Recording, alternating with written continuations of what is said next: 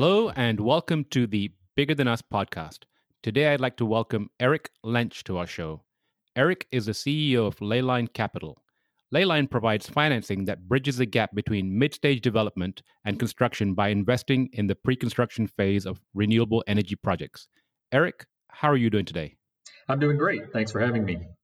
Eric, thank you for being on. Eric, I'd like to kick the show off with something interesting about you that most people wouldn't know. Sure. So I think most people probably don't know that I am a second generation renewable energy entrepreneur. My father had a solar energy and wood stove business back in the 1970s and early 80s in Roanoke, Virginia. The company was called Roanoke Independent Sources of Energy, which is RISE. So nice little play on words there. That is.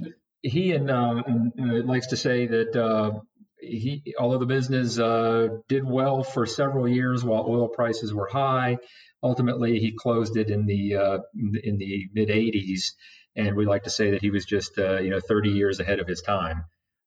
He sounds like a futurist. Yeah, well, he very much is. Still is today. He's doing quite well as he's in his 70s, but he really was a pioneer in sort of the sale and distribution of solar, thermal, and renewable energy systems back in the late 70s. So if you're okay with it, let's dig into that a little bit. How did he see that future so far ahead of time? So at the time, if you think about what was going on, we had oil prices going through the roof. We had OPEC and we had the Carter administration and a lot of concern about energy and the lack of access to energy and how much would we have in terms of oil. Was oil going to be running out? And of course, we were very reliant on OPEC and oil coming from the Middle East. So I think there was a lot of awareness in general. And then, of course, it was pinching people in their pocketbooks where it hurts. Mm-hmm.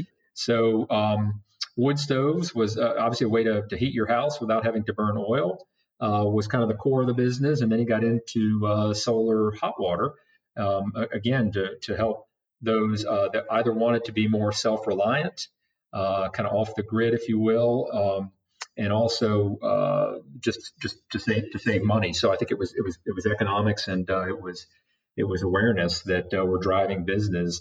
And then the lesson, of course, in all this is that the industry has been, the renewable energy industry in general has been subject to the changes at the political level. And when Reagan came in, famously took the panels, decommissioned the solar hot water panels on the White House, and had a different way of approaching energy policy, and that my father's business was a casualty of that those changes.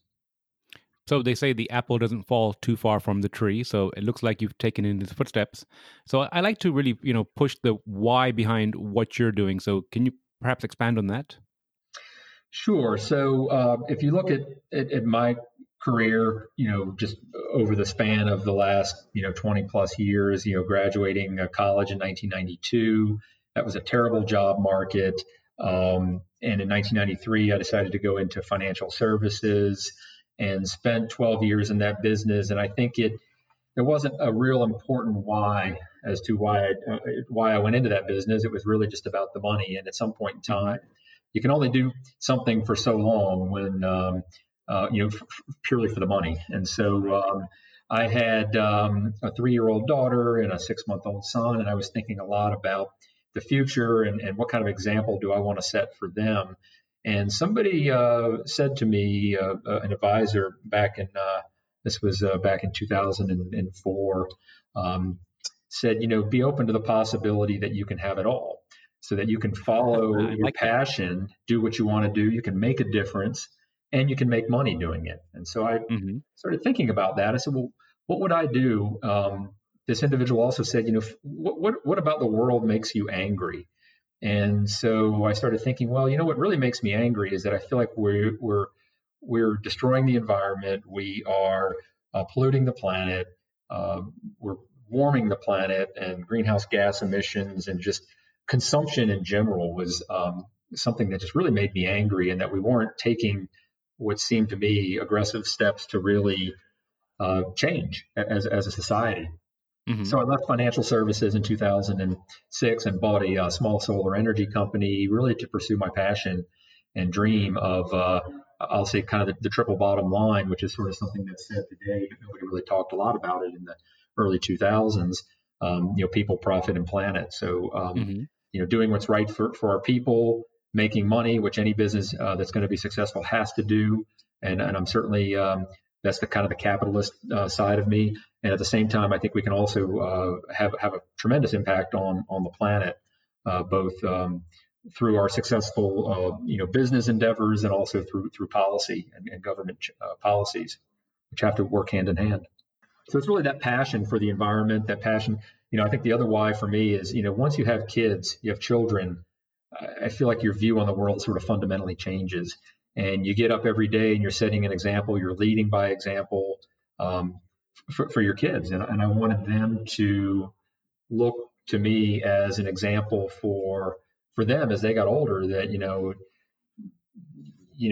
pursue your passion and find a way to make the world a better place. And you tap into what makes you angry about the way things are going. And I also think that having a small business is very difficult, and we all know the statistics. And one in 10 make it, and past 5 years or 10 years. And Right. so I figured that at least I would be in an industry that I really enjoyed, and I'd be contributing to greenhouse gas reductions by being in the solar energy field.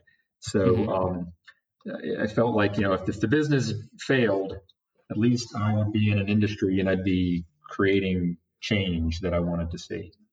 Right. So is that advisor still in your life? He actually is. And when we did our press release recently here about our new capital raise, he actually reached out to me on LinkedIn and said, "Congratulations! Glad to see you're pursuing pursuing your passion, and it's working out so well for you." He's up in Right. Baltimore, which is where we lived for a while, and so I've been out of touch with him for a while. But it's good to reconnect with people that kind of stick in the back of your head, and I sort of think about him from time to time and his advice. Well, it seems like he really affected the trajectory of your life. He did. I think, I've always believed in having coaches and advisors help me think through big decisions, and still have coaches and advisors today. So I think, anybody that wants to excel at anything ought to have coaches and advisors around them. And then I also like to think that I surround myself with smart people. A lot of the people here at Leyline are way smarter than me. And so, just taking advice and taking it all in from the people around you. So you mentioned Leyline. Can you give a brief background on Leyline and what moved you to start it? Sure. So I had a solar development business based in North Carolina. Started up in 2006 when I left the financial services industry. Um, we grew that company to one of the largest solar developers in North Carolina at a time when the North Carolina market was really booming for uh, utility scale, small utility scale solar projects. We found Hmm. ourselves in 2014 with several very lucrative potential projects that had significant capital needs, primarily for to secure agreements with Duke Energy. And I would have had to tie up pretty much all of my company's working capital just to meet these interconnection payments with the utility. So I wound up selling the company to a large hedge fund, and our pipeline and the whole team went over, and we spent a couple years there, and that worked out fairly well. But it was always in the back of my mind that, had we had other options for capital back in 2014 when we had those interconnection payments due, would we have gone a different direction? Hmm. Would we have essentially worked harder to control our own destiny by having someone providing really pre-construction phase capital, which is exactly what Leyline does today?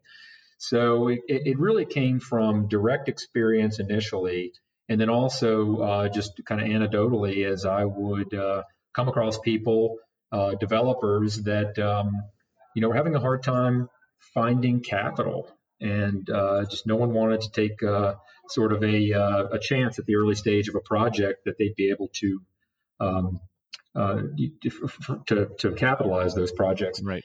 So 2016, I sort of formed the business plan in my head, and then 2017 we came out with our first transaction, out of the gate with our first transaction, which was a small investment in a food waste anaerobic digester that needed some capital to get through the interconnection and power purchase agreement deposit phase.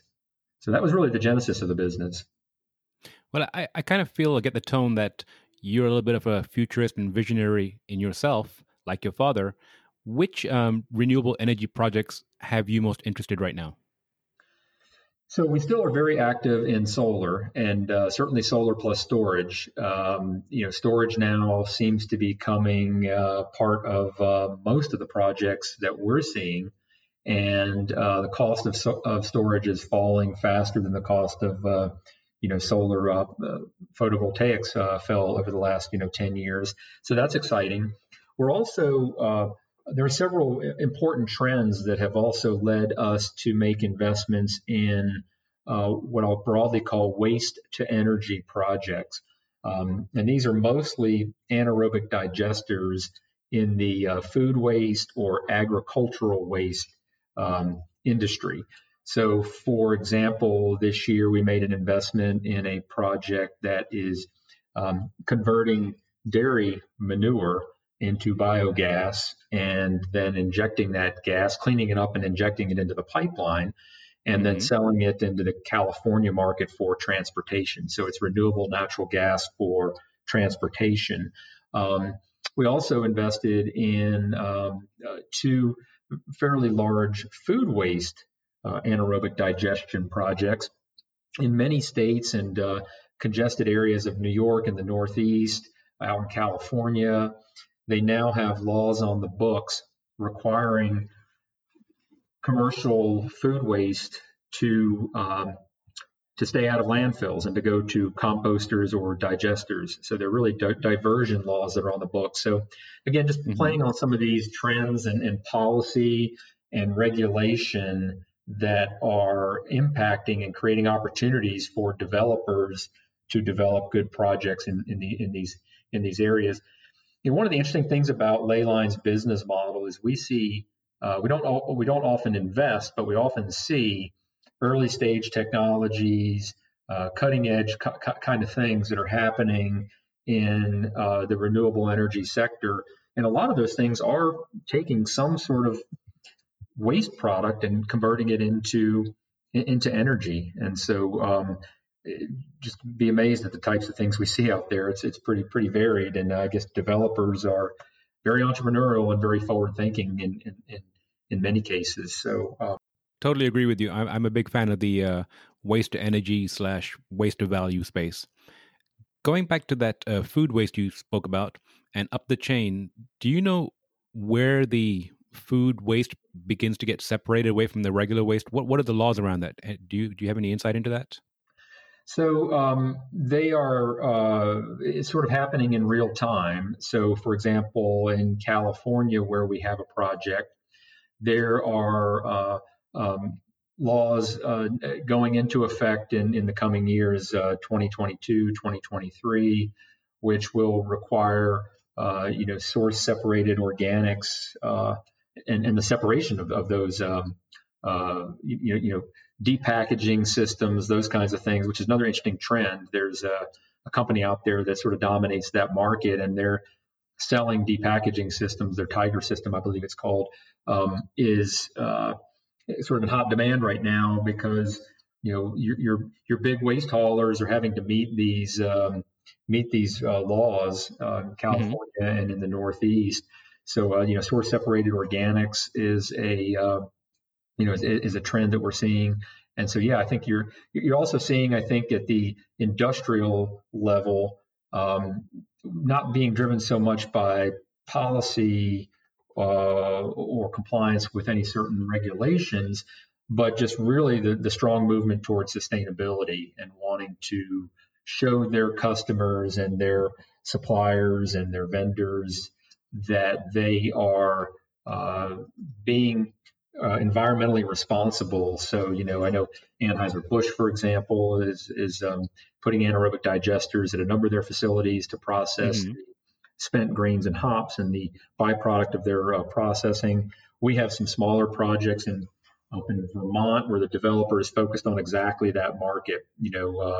Cheese and dairy manufacturers, breweries, distilleries. Um, have waste as a byproduct of their manufacturing process, and so they are also very driven now to try to do something with that waste besides take it to landfills. Can you expand on depackaging? I haven't heard that phrase. So if you think about expired food products from a grocery store, most of other than the produce section, just about everything that is in the grocery store is packaged. Oh, So yeah. think about cheeses and milk and even meats that have wrapped in plastic, cellophane, plastic and foam. They all need to be depackaged before they can come into a digester or composting facility. So, and that's sort of the first step because by the time they get to the digester, they have to be out of package. Hmm. So the depackaging process is something that is now really being required and is popping up in a lot of these markets where you have food waste diversion laws on the books. And so you mentioned a company named Tiger that has a product that depackages or a tool. Yeah, I believe that's the name of their system, the Tiger system. I can't remember the name of the company that actually manages it, but it's the Tiger Depackaging. I think is the I'll Tiger I'll look into it. Depackaging system or machine. Yeah, um, So Ecoverse is actually the company. So. Ecovert, thank you. So you mentioned your children earlier. I have 3 young children, and they're kind of tickled with the whole waste of value, especially when I talk about cow manure. How do your children feel about what you're doing today? It's interesting. I think uh, they probably don't really know what I do. I think they kind of wonder, what does Dad do every day? I do talk about um, especially when you get into dairy manure, they do think Hmm. that's pretty funny. Our daughter is 17 and son is 13. So, I think my daughter is more interested in kind of the entrepreneurial side of it, growing a business. She actually worked for me a little bit this summertime to help just sort of seeing not so much the end result of what we're doing in terms of the environmental impact, but just what it takes to run a business, grow a business, take Hmm. care of your people, all those kinds of things. So I think that really is something that resonates, with her. And then I think, I'll be driving around and I'll point out, a big farm or, we want to see solar panels out there. And they're probably tired Hmm. of me. I think at this point, they're probably tired of me here, tired of me pointing that out. But no, I think it's interesting. I mean, my son is very much into animals and the welfare and well-being of animals. And we were up at a project site in Indiana, and I had the opportunity to take some pictures of a true free-range, chicken operation. Hmm. And it was really, you could tell the chickens, they had plenty of outdoor space to run around. And so I think just the humane treatment of animals and thinking more about that is something that resonates with him. That's great to hear. I often threaten my girls. I said, if you have show and tell in school, I might just show up with manure and talk about waste of energy. That's right. Yeah, yeah. You mentioned you opened up the show asking about interesting facts that few people would know. I mentioned my father earlier. Not only was he an entrepreneur and ahead of his time, he also was, I believe, the 4 or 5 time champion at our friends. Our friends had a big party every year called Game Day, and Hmm. they would do a cow patty throwing contest, and they I've would heard of do those. two categories, one wet and one dry. And so the dry, you sort of throw like you would imagine, skipping a stone across the water. You need to get it kind of Okay. going like that, and Uh then the huh. wet, you would kind of ball it up like a snowball. And he was 3 years running the champion in both categories, and they would give a little trophy out and put it up there. So I should go back and see if I can find those trophies. I think You should see if you can launch one. that's right. Yes. Yeah. New The contest competition. or the cow Yeah. manure. The contest. Yeah. Yeah. There you go. Yeah. So Eric, you mentioned a couple of interesting things, one being visionary and your father, way back in the Carter administration. If there is a piece of advice that you can share with the audience, what would it be? I think I go back to what I said earlier is be open to the possibility that you can have it all. And I think if you think about that statement, it's really about having an open mind and a growth mindset so that I think too many times we get ourselves into a locked way of thinking that the world operates a certain way and our view of the world has to be a certain way or is a certain way. And in that, it's very difficult, I think, to have dialogue, constructive dialogue, and to grow a company and build a business if you don't have a growth mindset. And a growth mindset for me really means you're asking questions, continually asking questions, because that's how we move the dialogue forward, and that's how we get individuals to sort of come to our way of thinking, as opposed to sort of going head to head and sort of arguing with them. So really that growth mindset and just being open to the possibility that we can have it all. Be open to the possibility that we can solve all of the great challenges we have around climate change and global warming, and also have positive economic growth and create companies and businesses and new business models. I think that to me is just is where we need to go and how we're going to get there. So I would say be open to the possibility that you can have it all, that you can do it all, and start with that frame of mind. So two questions. First of all, I strongly agree with what you're saying. When you say have it all, it's a very broad statement, very strategic. What's helped you on a daily basis to get tactical with having it all? So I do a combination of things. I start my day off by doing some journaling. I think the other thing I do to set the tone is gratitude, and I start my day with three things that I'm thankful for. And then we actually also, as a family, every day at dinner, we do three good things about our day. And I think that attitude of gratitude, it sounds a little cheesy, a little hokey, but when you practice it every day, I think it really becomes powerful, and it grounds you in what's important, and it helps set the tone for the day. And then you can write out your tasks and your daily and weekly to-dos, and carry those out, and then those lead to your 90-day critical items that you need to get done. So it really those baby steps, but I think it really starts with that setting the right positive attitude for yourself every day, so that you have to have systems to stay organized and track your to-dos and all of that. But I think if you let yourself if you start your day out just checking your email, and you start going down that path of all of these little items that you don't step back for a few minutes and just think about your day and what you have to get done, and approach it from a point of gratitude. I think it just the day can turn into a bunch of noise, right? And that's not what you want. Totally agree. In fact, we have a gratitude practice that we do every night with my girls, and it's essentially same as what you said. We have three things you're grateful for today. And what I found is that since they are aware that my wife and I are going to ask that question in the afternoon or evening, they have that filter on during the day, so they have something for nighttime. So it allows them to look at the world from a different perspective. So I totally agree. Yeah, it's a great point. And we all also, it's the days where they struggle and it was just such a bad day. I had a terrible day. I can't find anything good about my day. We keep pushing them, and we keep saying, there's always something good in every day, and it doesn't have to be, that you're jumping for joy over, something super exciting, but there's always something good every day. And when you put it in perspective to the challenges and the struggles that people face around the world and right here in our own country, that that our kids don't face in our particular case, just kind of puts it in perspective. There's certainly always something you can find in your day to be grateful for. So last question then. Any particular books that have influenced your thinking along these ways? So the one that I just finished reading, which I think for any entrepreneurs or even division leaders or company leaders is a book called Traction.